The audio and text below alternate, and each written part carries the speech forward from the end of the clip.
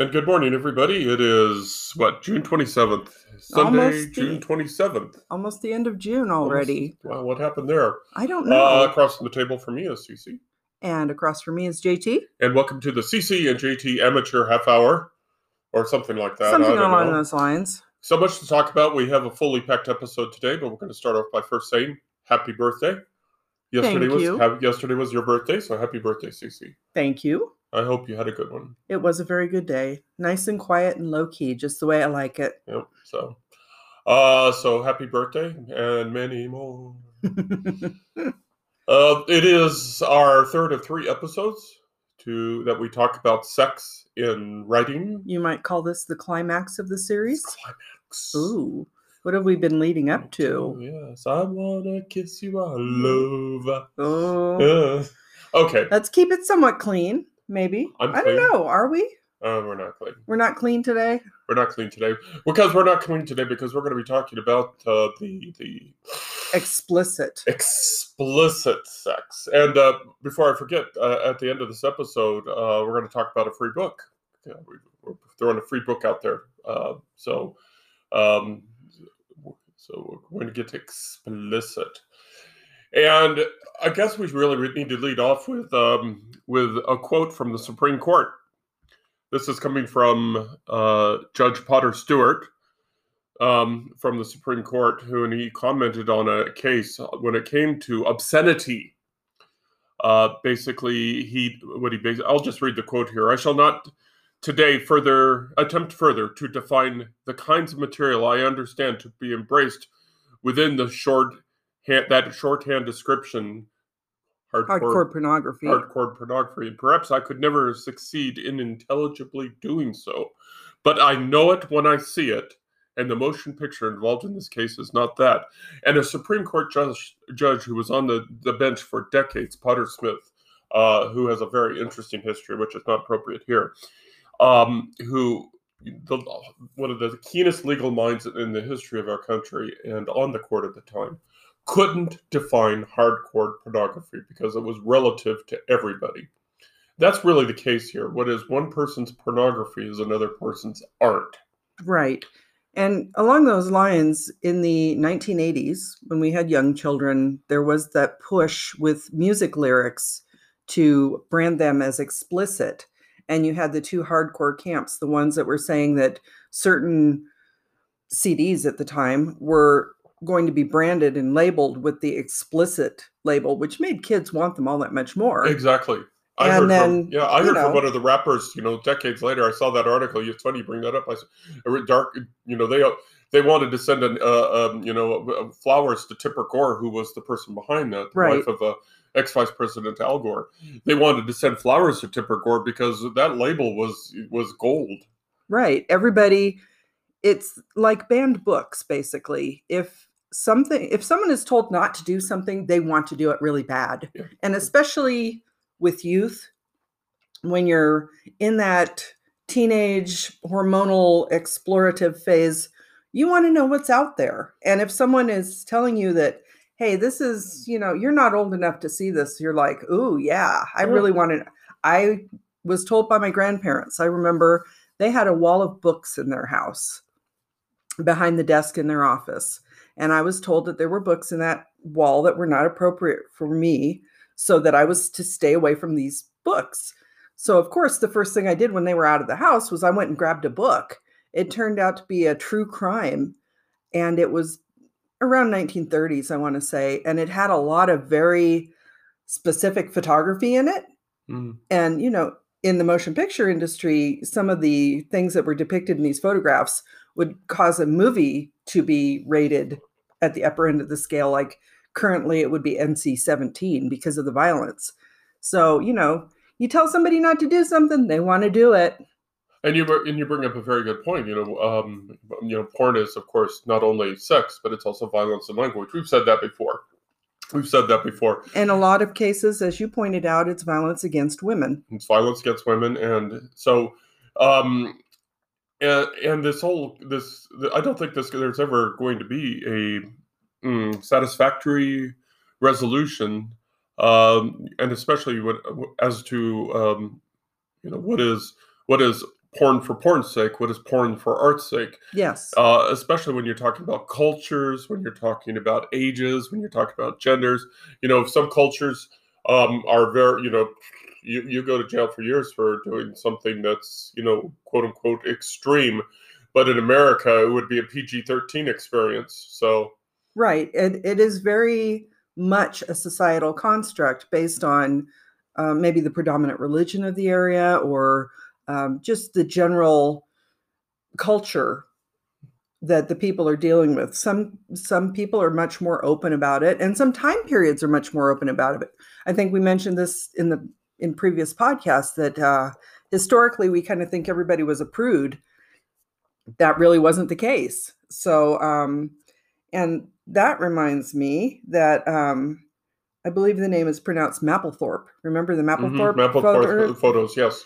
That they caused such an uproar, and for art's sake, right? It was done theoretically, artistically, yes, and there was quite a backlash against those photographs. Yeah, they were very homoerotic, photographs, and at the time,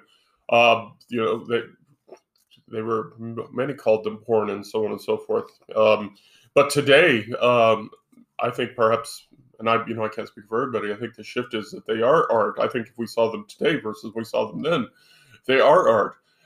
And so we grapple with porn for porn's sake and porn for art's sake.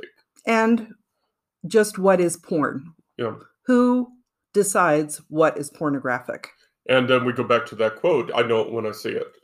That's correct. So it's basically kind of something that we've mentioned many times, is everything is subjective. Mm-hmm. Good books, bad books, good writing, bad writing. It's all subjective. And pornography is the same way, because there are people who are not fazed at all by very graphic, explicit writing or movies or things like that. And, it's just, that's what it is. So let's go under the two broad categories, because we have to go somewhere, because we could go all over the place on this subject, and we do that all the time. We go all over the place. Yeah, go over the place. But let's talk about first porn for porn's sake. Yes. Porn for porn's sake. Ding dong, pizza delivery. Not a lot, and since this is a writer's podcast, let's again say what we said in previous ones. Sex sells. Yes. So porn for porn's sake sells. Yes. If it didn't, it wouldn't be out there. That's true. And it wouldn't be out there so much. And it wouldn't be such a moneymaker for so many industries. But there is, even though it makes a lot of money, there is still a stigma attached to it. Remember the 50 Shades of Grey phenomenon, which, I mean, again, that's kind of the borderline. Is it or isn't it? In our opinion, it's in the borderline. But if you read some of the reviews, not just critical reviews, but reviews from that community, they thought that it was just sensationalized, perhaps, or it was, it did not accurately reflect that culture, for lack of a better phrase. So again, and so they would consider it perhaps porn for porn's sake, the 50 Shades of Grey, whereas they have let's just say it out loud, BDSM community they consider themselves to be a very complex community with very specific rules, very specific guidelines that respects all participants and makes sure that they don't cross any borders into, non-consent. Right. And consent is a very important part of this discussion, in that in some cases, I think pornography, there is not consent on both sides. It's forcibly. It's displayed forcibly. It's displayed forcibly. Like, as you mentioned, the BDSM community, from, I believe there are like contracts involved in some cases, just how far you can go, what each party is willing to do. Safe words, and that type of thing. I mean, I did see, I don't know if I saw the whole movie, but I saw like 50 Shades of Grey, and it seemed very corporate to me, because they sat down at two ends of this big long table and they were discussing this contract, and I'm like, what the heck is even going on here? And I bet that this movie is not sexy. I bet that movie had something like 50 producers or something like that is on set, making sure that it was still a marketable. Right. It was still a marketable product. Cross that. There's that very strict line where if you cross that, it's not going to sell. Yeah, and I think that's probably was what maybe was the weakness of the movie. Probably is they were more interested in doing a marketable product than they were doing a realistic, culture-sensitive product. Which, by the way, is probably out there. We don't know it because that's not our swing. Good one. Good one. But that's not our culture. That's not our culture. But I'm sure there are examples out there of respectful, culture-sensitive BDSM flicks or BDSM works. We just don't know it because that's not how we roll. But again, that is the porn for porn's sake issue. Is that porn for porn's sake, or is that porn for art's sake? Now, I think we can show up 50 Shades of Grey because basically that was porn for marketing sake. Yes, and I think kind of the point I was coming to was that I never read the book. The movie itself seemed very watered down to me. I mean, after all the uproar, I was kind of like, what was the big deal about this? Yeah. So I think your point is that, maybe they're going for something and they're trying to make sure that the broadest possible audience will approve of it. Yeah, and it kind of destroyed the whole concept, I think. It goes back to the concept. It goes back to the concept of when you try to make everybody happy, you make nobody happy. Absolutely, because then it's so homogenized that there's nothing titillating about it, I guess. The good word. So for porn's sake, for folks that are successful at it, why are they successful? They've grabbed their audience. They've grabbed their niche audience. Perhaps they're not doing, a shotgun approach at it where they pull the trigger and the pellets go everywhere, where they're very focused on their audience, and they've gained success by, either BDSM, forgive me, I don't know all the initials, LGBTQ plus, I believe. Something like that. Those kind of audiences and stuff like that. And of course, Cece and I are not judging because, not at all. No. We love is love. Love is love. And we have enough challenges with our relationship. We're not going to worry about other people. Oh, do we? Is that another podcast? There's another podcast. Oh, here we go. Oh, can of worms opened. Worms everywhere. But getting back to what we were trying to say is, so people, entrepreneurs, writers. Yes, this is a writers podcast. Writers who are entrepreneurs. No. Authorpreneurs. Ooh, new word. No, it's not a new word. It's actually something that's very common. It's people who are self-published authors, I believe. Because you are actually the author, sometimes the cover designer, the editor, the proofer, we're authorpreneurs. It's like you do most of the work yourself, and any offshoot of your writing is your brand. Okay. And you're an authorpreneur. So to be a successful authorpreneur in the porn for porn sake arena, then it is my impression. My impression is that they are focused on their niche audience. Well, if you're talking about porn for porn's sake, I kind of think you're going for shock value. Mm.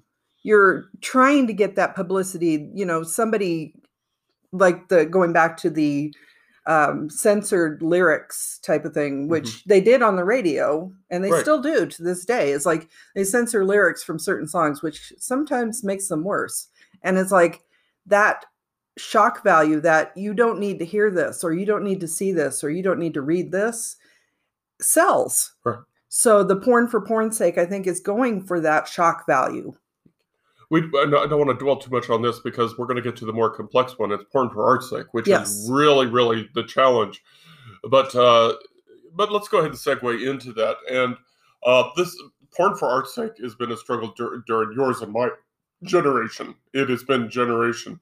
We're using the MPAA/MPA ratings. Yes. As to categorize these podcasts, and these came into being, pretty much during our lifetime, and during the 60s or 70s, and I don't remember what. There were attempts to do X-rated films for a general audience, such as the two that come to mind is I just spaced on the cowboy movie, but Clockwork Orange. Oh, Midnight Cowboy? What? Was it Midnight Cowboy? Midnight Cowboy and Clockwork Orange. Midnight Cowboy for the sex, because, spoiler, the main character was a gigolo. Mm-hmm. And I've never seen it, so this we've just hit everything I know about it, other than it's got the famous, scene, "I'm walking here." Which everybody has probably seen at least that scene from the movie. So congratulations, you've seen a scene from an X-rated movie. Awesome. And then Clockwork Orange. Let me finish my string here. Clockwork Orange is, of course, was rated, X for violence, extreme violence. Again, another movie I've never seen. So Hollywood and writers have struggled with, porn for art's sake, for the general audience, as we kind of said earlier. But it's been a struggle our entire life. Right. And I can remember marquees, back in childhood, where sometimes they would put the rating up on the marquee along with the movie. So you'd see a lot of the the general audiences, usually like the animated Disney films and stuff. When you got to the point where it was like an X-rated movie or something, they wouldn't advertise that on the big. I remember specifically like a big freestanding marquee in a strip mall where I grew up, and they had the letters must have been multiple feet tall and everything, and they'd be advertising these movies. And as you mentioned, those two in specific, they advertised the movies. They didn't necessarily advertise the rating for the movie. And you'd get to the box office and be like, well, no, you're underage. You cannot get into, not even with your parents' permission can you get into this movie. So it was definitely directed at a specific audience, and the audience knew going in. And I don't know that those were, kind of like we were talking about 50 Shades of Grey, and the marketing to the broader audience. I don't know that those were ever really marketed to the general public. And then as we got older, sex kept slipping into the movies, and what was X became R more frequently, as sex became more of the plot. Fatal Attraction. 9.5 weeks. 9.5 weeks. What is the Sharon Stone film? Basic Instinct. Basic Instinct. And again, that goes into the consent area, because there is that very famous scene of her crossing and uncrossing her legs while she's being interrogated. And she's not wearing underwear. She is not wearing underwear. I believe, if the story I heard is correct, she was told that wearing something would ruin the line of the dress she was wearing, because it was a very tight dress. And also from stories I've read, I believe she did not know that they were going to have the camera at that angle. Well, And that's why I'm saying, based on what I've read, I'm not sure if this is true or it's marketing, but, again, that the consent factor comes into it, because in the case of a lot of those movies, especially if you have a young up-and-coming actor, sometimes they're convinced to do things that they really are not comfortable with. Well, I want to go so much away from the actors, but to the writing. And here's the basic question: was the sex necessary? Was the sex necessary? Was the graphic sex necessary?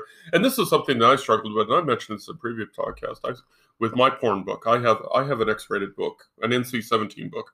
I have an NC-17 book, and I struggled with that. And I'm sure the question may come up with other writers, and I'm going to go ahead and make a generalization here. I don't know if it's so much writers who do movies, because they do have to make something marketable, and sometimes sex is expected, but is it necessary? Now, the necessary part for my book, what I struggled with, is I found that the sex and the violence was necessary to the main character, to the main character, because it was such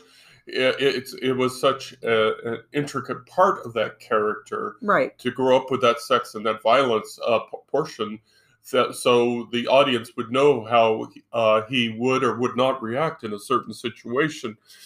And I'm not going to go too further into my book or my struggle with that issue, but I think that is key. Is the sex necessary in the media, in books and movies, for these to survive? And many people just seem to automatically nowadays flip that switch to yes, and it's like, really. And again, I did it myself, but I also wonder if I just sort of copped out, and I wonder if other people copped out in order to, to meet that lowest common denominator. And well, it goes back to the whole idea of that is something that's not generally on public display. It is something that a lot of people find shameful to talk about in polite conversation. And you mentioned Taxi Driver, but then thinking, a couple decades later, Pretty Woman, Richard Gere and Julia Roberts. I mean, she is a prostitute. And from what I hear, that movie was supposed to go much darker than it did.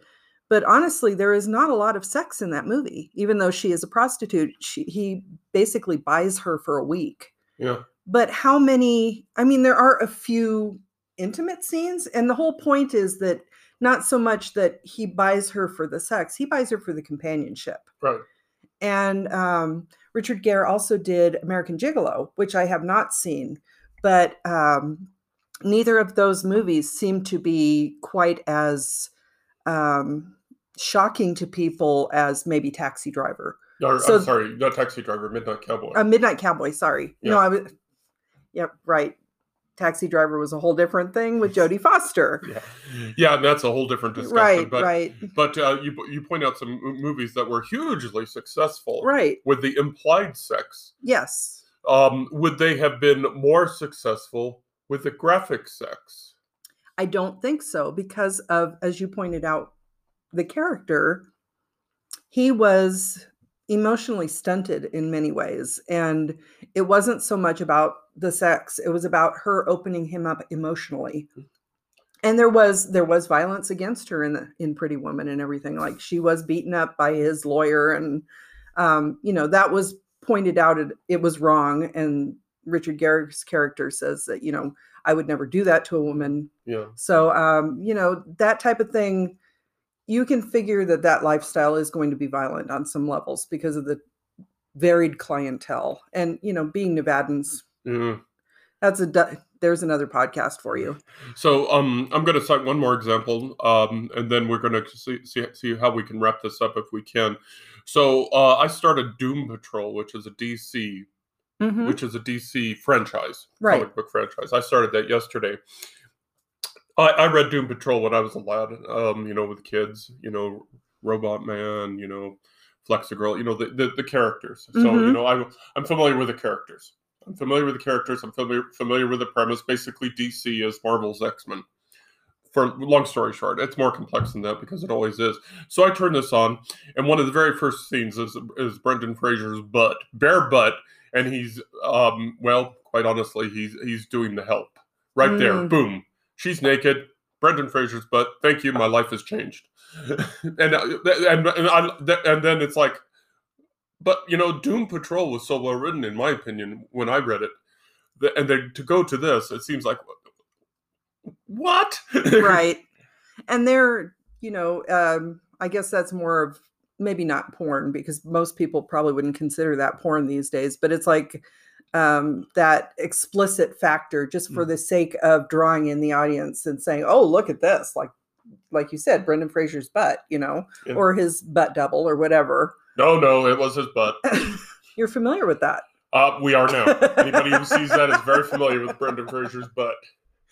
Oh, poor Brendan Fraser. Poor Brendan Fraser. But my point being is, and you've even said it, they're going for the shock factor to say, right. And I think in this is what they're saying is there's going to, in what you're about to see in this entertainment, quote unquote, is that there's going to be no holds barred. Right. So if you had any childhood memories like I had of the Doom Patrol, they're going to be changed, and and in what you're about to view on your screen is basically nothing's going to be held back. And I also, I understand that, but I also found it a little bit disappointing because, in my opinion, it wasn't needed. Right. Because it was just. And I think that's the whole point we're trying to make here, is that you really need to figure out whether this fits your story. Mm-hmm. If you want to go for shock value, well, that's up to you. And I really think you need to think hard about that decision. But the idea of it being character development versus just, hey, let's throw this in here because people want to see it or read it. And, in some cases, I think maybe some books are specifically just meant to be, oh, here you go. Here's Yep. like a smorgasbord of things that shock you. Yeah, you know what you're getting into when you buy it, that kind of thing. So, Right. So I'm not quite sure how to wrap this up because this is such a convoluted, it's like complex. There's so many dimensions, and there's no way that we're going to fit this into a 30-minute podcast. And No. we're not going to. I don't think we can actually provide guidance on this one, but it's I think the point here is to get people thinking that, when you're working on your manuscript, if you throw something in there and you go back later and go, why did I do this? I threw in this specific sex scene because I thought anything. Anything. But since we're talking about basically sex right now, if you throw in this sex scene and you go back and you go, okay, well, does this really fit here? You need to make that decision as to whether or not it should stay. Right. If you want to do it for the sake of shocking people, that's up to you. But are you doing it for art's sake, or are you doing it for shock value? And that's kind of what we're... Why are you doing it? You need to be able to answer why you're putting any stuff in your book. Right. Especially sex, especially violence. Because if you can't justify it to yourself, and I've run into this situation too with this book that I'm about to re-advertise. If you can't justify it to your audience, then you pretty much cheated everybody. And right. You've turned out an inferior product. And I think that also goes back to something we've mentioned numerous times. You need to know your audience. Sure. You can't market everything to everyone, and it just doesn't work. It kind of, I think it messes up the story, basically. Yeah, and sometimes it'll take people out of the story. Right. And that suspension of disbelief, which is so important, is lost. We're going to go ahead and wrap it up because we do have some advertising to do here. In support of this episode, we have made Love and Death on I-80 West free for Sunday, Monday, and Tuesday. I'll put reminders out there on the social media. And what I would like is, I hope that you pick it up because it is free. It's free anyway if you're on Kindle Unlimited. But if you, for 99 cents, I'm saving you 99 cents for the next 3 days. Go out there, pick it up, thumb through it. Was it porn for porn's sake? Was it porn for art's sake? Was the violence and the sex necessary for the main character? Or was it just something that I threw in there just for titillation factor? That's your homework assignment, folks. Well, and the other aspect of that is, do you even consider it porn? Depending on the audience. No, I do not consider it porn. Right. I do not consider it porn because, as I said, those two aspects of sex and violence were part of the character. Mm-hmm. And whether we like it or not, folks, sex and violence is part of our makeup. It's part of our... It's part of life. Part of existence, part of life. We've had to deal with it. We've had to deal with all of that in one way or the other throughout our lives. So, we can't cop out that way either. No, I'm just saying that part of the point I think we're trying to make here is what exactly constitutes pornography, and who is the person who decides whether something is pornographic. I know it when I see it. That's actually kind of where we started. So we're going to go ahead and end this podcast. Excuse me. Sorry. We thank everybody for playing along, listening to us. We might have a very interesting podcast next week. We have to mull it out. We've already thought about it, and we're going to just talk amongst ourselves. We may take a cheat and do something else, but I think the one we're thinking about next week could be pretty interesting if we go there. Especially after this subject matter. Yeah. And it kind of ties in a little bit. So we hope that you have a great summer day. We hope that you stay cool if you are so affected. And again, across the table from me is CC. And across from me is JT. And we hope that you have a wonderful, wonderful week. And we hope that you enjoyed this podcast. More details, more things on our website at carsonhume.com. Y'all take care of yourself. Have a great week. Bye.